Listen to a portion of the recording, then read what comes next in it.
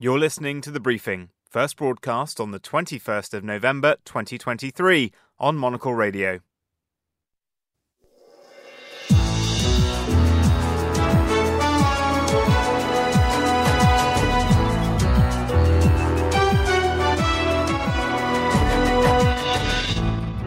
Hello and welcome to The Briefing, coming to you live from Studio 1 here at Midori House in London. I'm Vincent McAviney. Coming up on today's programme, are Israel and Hamas on the verge of a truce agreement? The US Defense Secretary makes a surprise visit to Kyiv as it marks an important anniversary.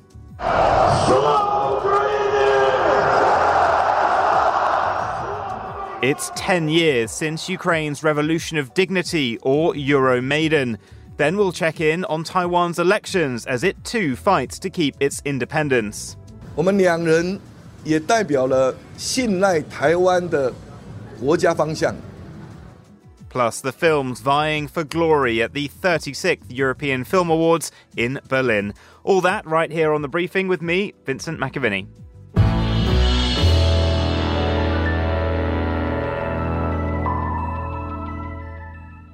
The leader of Hamas says the group is close to reaching a truce agreement with Israel, raising hopes of a pause in hostilities in Gaza that could see hostages freed. Israel has not yet commented, but earlier Prime Minister Benjamin Netanyahu said his country would not stop fighting until hostages are brought home. A deal could see Hamas returning hostages in exchange for Israel releasing jailed Palestinians, according to the AFP news agency and Al Jazeera. Lina Khatib is director of the Middle East Institute at London School of Oriental and African Studies. Lina, thank you for joining us. Firstly, what is the latest on this potential deal? Well, the latest is that the U.S. says it is near. The Hamas leader based in Qatar has also said it is near. We haven't yet heard confirmation from Israel, but so far the signs point to at least limited cessation in hostilities and the release of a number of hostages, both by Hamas and Israel. And the International Committee of the Red Cross, which has helped facilitate previous deals, has been meeting Hamas leaders in Qatar. How important have organisations like the Red Cross and also other governments been? And what's Qatar's role exactly been in these negotiations?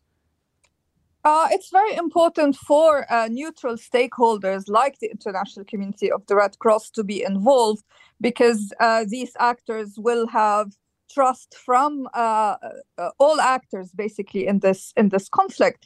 But here we have to be mindful that the president of the International Committee of the Red Cross met with Hamas's leader Ismail Haniyeh in Qatar. That leader is based in Qatar normally.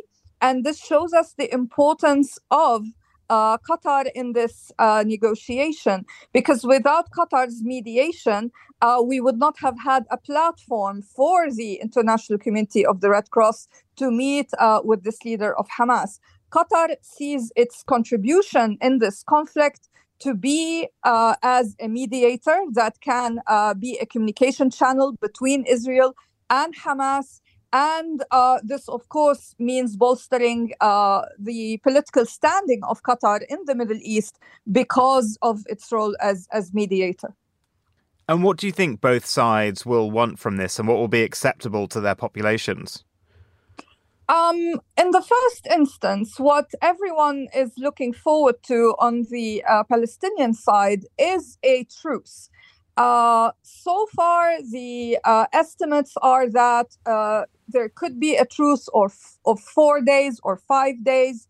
And as part of this truce, Israel would lessen its operations in southern Gaza. And meanwhile, there would be a release of around 50, perhaps up to 100 civilians who are Israeli, as well as foreign hostages who are held by Hamas. And in exchange, Israel would release around 300, perhaps, Palestinians from Israeli jails. So that's what everyone is looking forward to in the immediate term. Of course, in the long term, the hope is that this could be the first step towards a longer-term ceasefire and a reinvigoration of a political process that would end this conflict. Do you think that the state that the conflict is in now, with Gaza City so decimated by Israel's retaliation for that awful attack, that really the only thing left to do now by the Palestinian leadership and the Israeli government as well, given the pressures from their own side, is to re-engage with that political process and try and get two-state solution talks back up and running? I mean, eventually, this is the only way to end the conflict. The problem right now is that there is still no political will on part of Israel to engage in this kind of diplomatic move, because they say that they have not yet achieved their military objectives in Gaza, and they are saying this is why they are against a ceasefire. So here we have an agreement on short-term cessation of hostilities, humanitarian pauses, truces. They're using all these different words. They're not using the word ceasefire because they're saying a ceasefire means paving the way for political negotiations, and they're not there yet. But ultimately, this is the only way to end this conflict once and for all. And in terms of the ceasefire, what would that mean for aid operations and also potentially for Palestinians to try to get out of the territory if they want to and cross into Egypt? I mean, here we have to be careful. First, you said ceasefire. As the political entities involved in this conflict define it, a ceasefire is... Apologies, I meant truce, sorry, yes. Oh, okay, yeah, because these are two different dynamics. If we're talking about the truces that are being discussed right now, these will allow some injured people to get humanitarian aid, would allow humanitarian aid and fuel to enter Gaza at a level that is more adequate than the bare minimum that is present right now. The issue of people crossing into Egypt remains a bit contentious because Egypt is still worried about large numbers of Palestinians eventually being moved to Egypt in a displacement scenario under the guise of humanitarian alleviation. So everyone is really careful about exactly how that would be conducted. However, there's no denying that everyone in Gaza needs a breather. People are facing hunger. They're facing the cold of winter. They're facing lack of shelter, the lack of basic needs. No medical kind of facilities exist adequately. And all this is a huge humanitarian catastrophe. And a truce, or however the world wants to call it, is very much urgent. And finally, on the Israeli side, for Benjamin Netanyahu, he's facing severe criticism at home, not just for letting Israel's guard down for the initial attack, but also how he's handled the hostage situation over the past few weeks. Do you think that he's finally sort of realised how important it is now to get those hostages back to potentially try and save himself, or is he really done for now in office once this main stage of the conflict and this initial stage of the conflict is over? Of course, unfortunately, hostages are being used as political tools by both sides, by Hamas and by Israel. When it comes to Netanyahu, it is in his interest for the hostages to be released as soon as possible, because there is growing criticism inside Israel about Netanyahu's own performance in this conflict.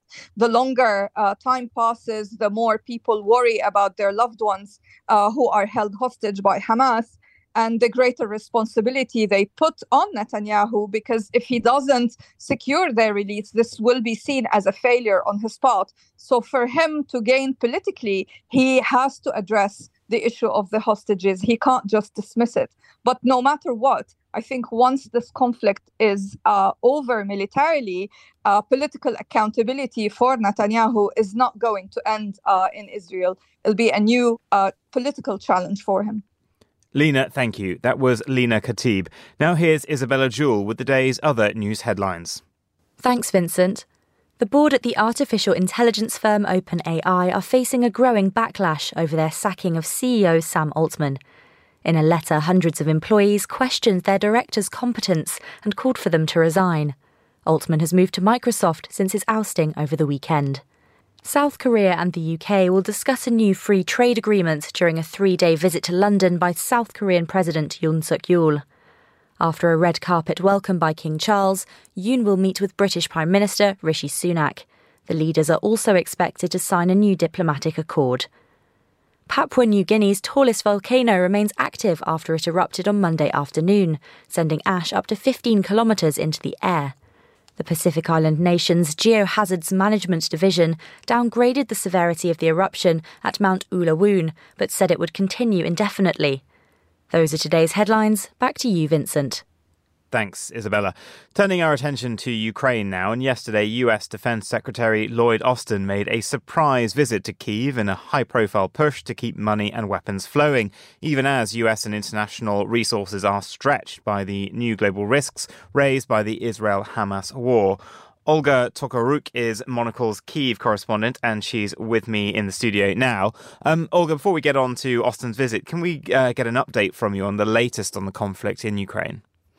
Hi, I'm happy to be here again in the Monocle studio. Well, actually, maybe I would like to start that today is a really big day in Ukraine's recent history. It's the 10th anniversary of the Revolution of Dignity. And yesterday there was the US Defense Secretary in Kyiv. Today there are more foreign dignitaries.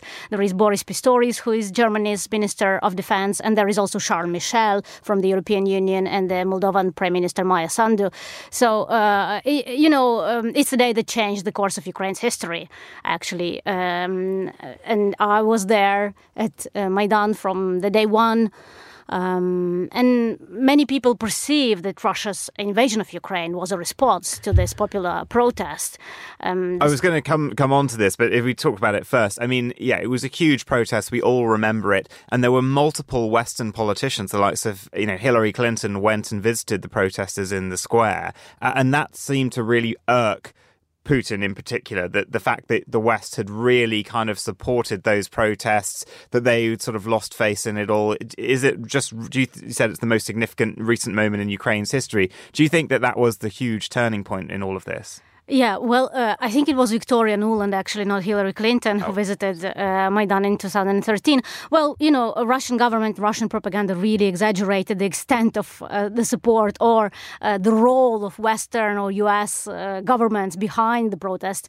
As a person who was there also during the Orange Revolution in 2004, I've seen with my own eyes how people mobilized and that it was a bottom-up movement. Russia then, of course, used the presence of Western officials that in Kyiv or those who were expressing their support to Ukrainian protesters as an excuse to launch its aggression, to launch its invasion, because it said it felt threatened. It also questioned the genuinity of this protest movement. It said it was orchestrated and coordinated by the West. It wasn't genuine. It wasn't something that Ukrainians wanted, that they were manipulated by the West. But it is just, it's just an excuse. Russia, in the same manner, tried to justify its full-scale invasion of Ukraine, which can't be justified by any action of other country. And how are Ukrainians marking the anniversary today? People on social media are sharing a lot of photos and videos, and, they remember how it started. They are saying that, yes, it was a historic moment that shaped the modern history of Ukraine. There is an understanding that, yes, Ukraine had to pay a huge price for the choice its people made. But there is also an understanding that somehow that was the beginning of Ukraine's fight for its independence. Very often the current war in Ukraine is called by Ukrainians war for independence. And people perceive that the 21st November of 2013 was the start of that war for independence, when people for the first time said, no, we want to break the ties with Russia. We do not want to agree with the decision of then President Yanukovych to turn away from the agreement with the European Union. Now Ukraine is an EU candidate country. Ukraine had to pay a huge price for this, but there is a firm belief in the Ukrainian society that, that choice was right. There is a very strong support for the EU membership. It's more than 80%. And turning now to the present and the future as well. So the meeting yesterday, we had the meeting of new Foreign Secretary David Cameron as well to visit to Kyiv last week. How are Ukrainians feeling about the level of support that they're getting from the international community? Because obviously the last few weeks attention has been diverted, but what's the feeling? Well, I think there are some worries in Ukraine, obviously, that the Western support might decline or might not be as strong as it used to be. To be frank, it wasn't sufficient, even in this present shape and form. You know, the limited success of Ukrainian counteroffensive is partially due to the fact that Ukraine did not receive all the weapons it needed. It did not receive fighter jets as yet. And without air superiority, it's very difficult to go and recapture territories that are under Russian occupation.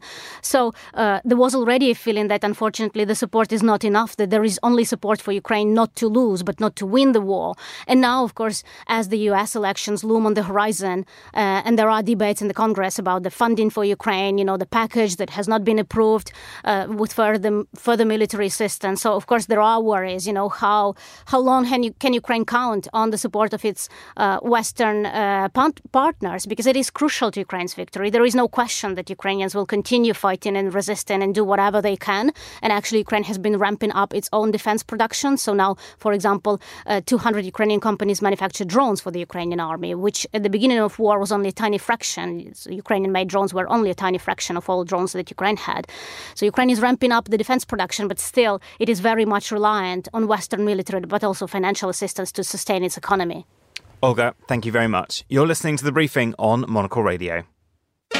Become a Monocle magazine subscriber today and enjoy 10% off any annual subscription. It's time to get a truly global view that's upbeat and optimistic. Monocle has plenty more in store for 2023 that will keep you informed, entertained, and, of course, ahead of the game. With a global roster of correspondents and bureau, we deliver stories that you won't find elsewhere. Expect insights on everything from diplomacy and design to art and architecture, and more. Sign up today and you'll receive 10 issues and seasonal specials full of inspiration. Visit monocle.com/subscribe and enter the code RADIO10 to redeem this offer.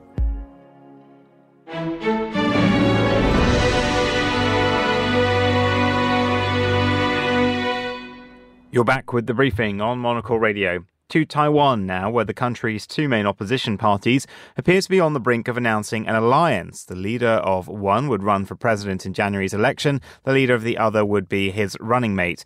VP and ruling party candidate Lai Ching-do said today that the election is about whether Taiwan keeps moving forward on the road to democracy or walks into the embrace of China. 我们两人也代表了 The pair of us represent a trustworthy direction for Taiwan. The globe is changing politically. Taiwan's peace and security in the Indo-Pacific is now the focus of the international community. The world is watching this election. 全世界都在看。 Christian Shepherd, the Washington Post China correspondent based in Taipei, has been covering the candidate registration this week. Christian, thank you for joining us. Firstly, what can you tell us about this potential pact and the state of the race? Well, it seems to be quite uncertain at this moment, although they did announce an agreement between the two candidates, one from the main opposition, the nationalist Kuomintang, and the other from the Taiwan's People's Party. There's been a lot of disagreement about how that will go forward. And over the weekend, they may have called it off over disagreements about polling data. So it's still up in the air, and we only have a few days until registration closes for the candidates. And do ordinary voters in Taiwan feel like this is a sort of existential choice in terms of their democracy? It's certainly being framed that way. I mean, you have the Leitinger talking about this being about a vote between democracy and authoritarianism. Then you have the opposition talking about this being a vote between war and peace. I think for a lot of people, they're really just trying to work out which candidate they can trust most to kind of keep a lid on tensions and to deal well with Beijing and the United States to make sure that we don't see another flare-up like has happened in recent months. And on those tensions, do the parties have very different military policies? Surprisingly, there's not a huge amount of clarity on just how different they would be. I mean, the Democratic Progressive Party, that's Leitinger's party, they certainly support stronger efforts to bolster Taiwan's defense and have been increasing defense spending. But the opposition has also said that they wouldn't necessarily roll back any of those measures. Increasing defense spending is something that is very kind of at the forefront of many people's minds in Taiwan. So it's difficult for any candidate to come out and say that they would really roll back the increases that have happened in recent years. And on diplomatic power, Lai Ching's running mate, Ko Bai Kim, has said this.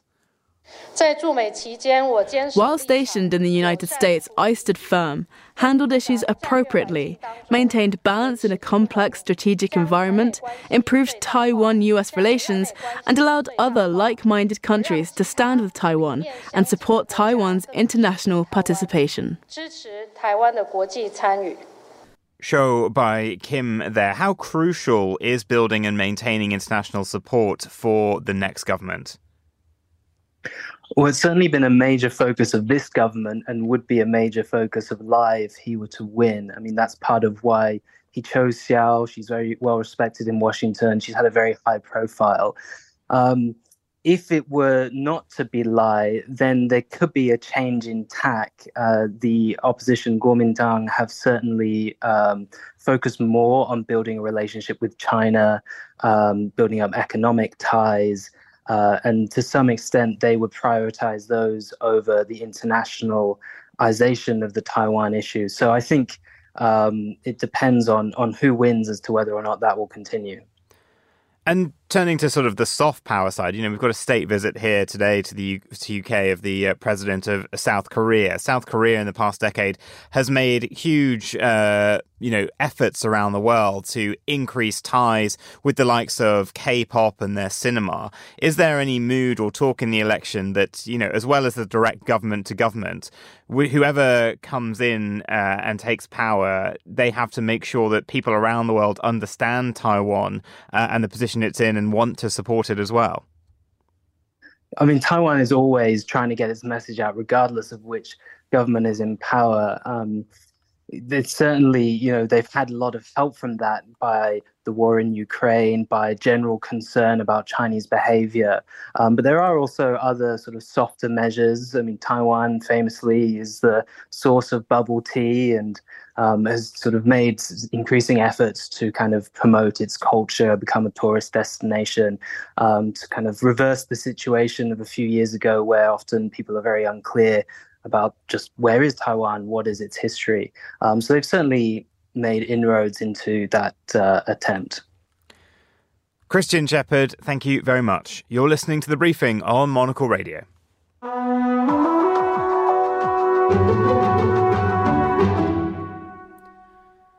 Now, the European Film Academy has revealed the nominees for the main categories of the 36th European Film Awards, which takes place on the 9th of December in Berlin.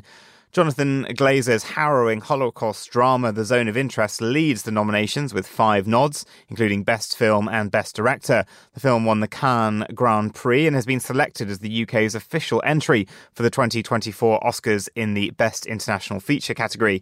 Culture journalist David Muriquand can tell us more. David, thank you for joining us. Firstly, for anyone who hasn't heard of these awards, what are they and how important are they in the awards pantheon?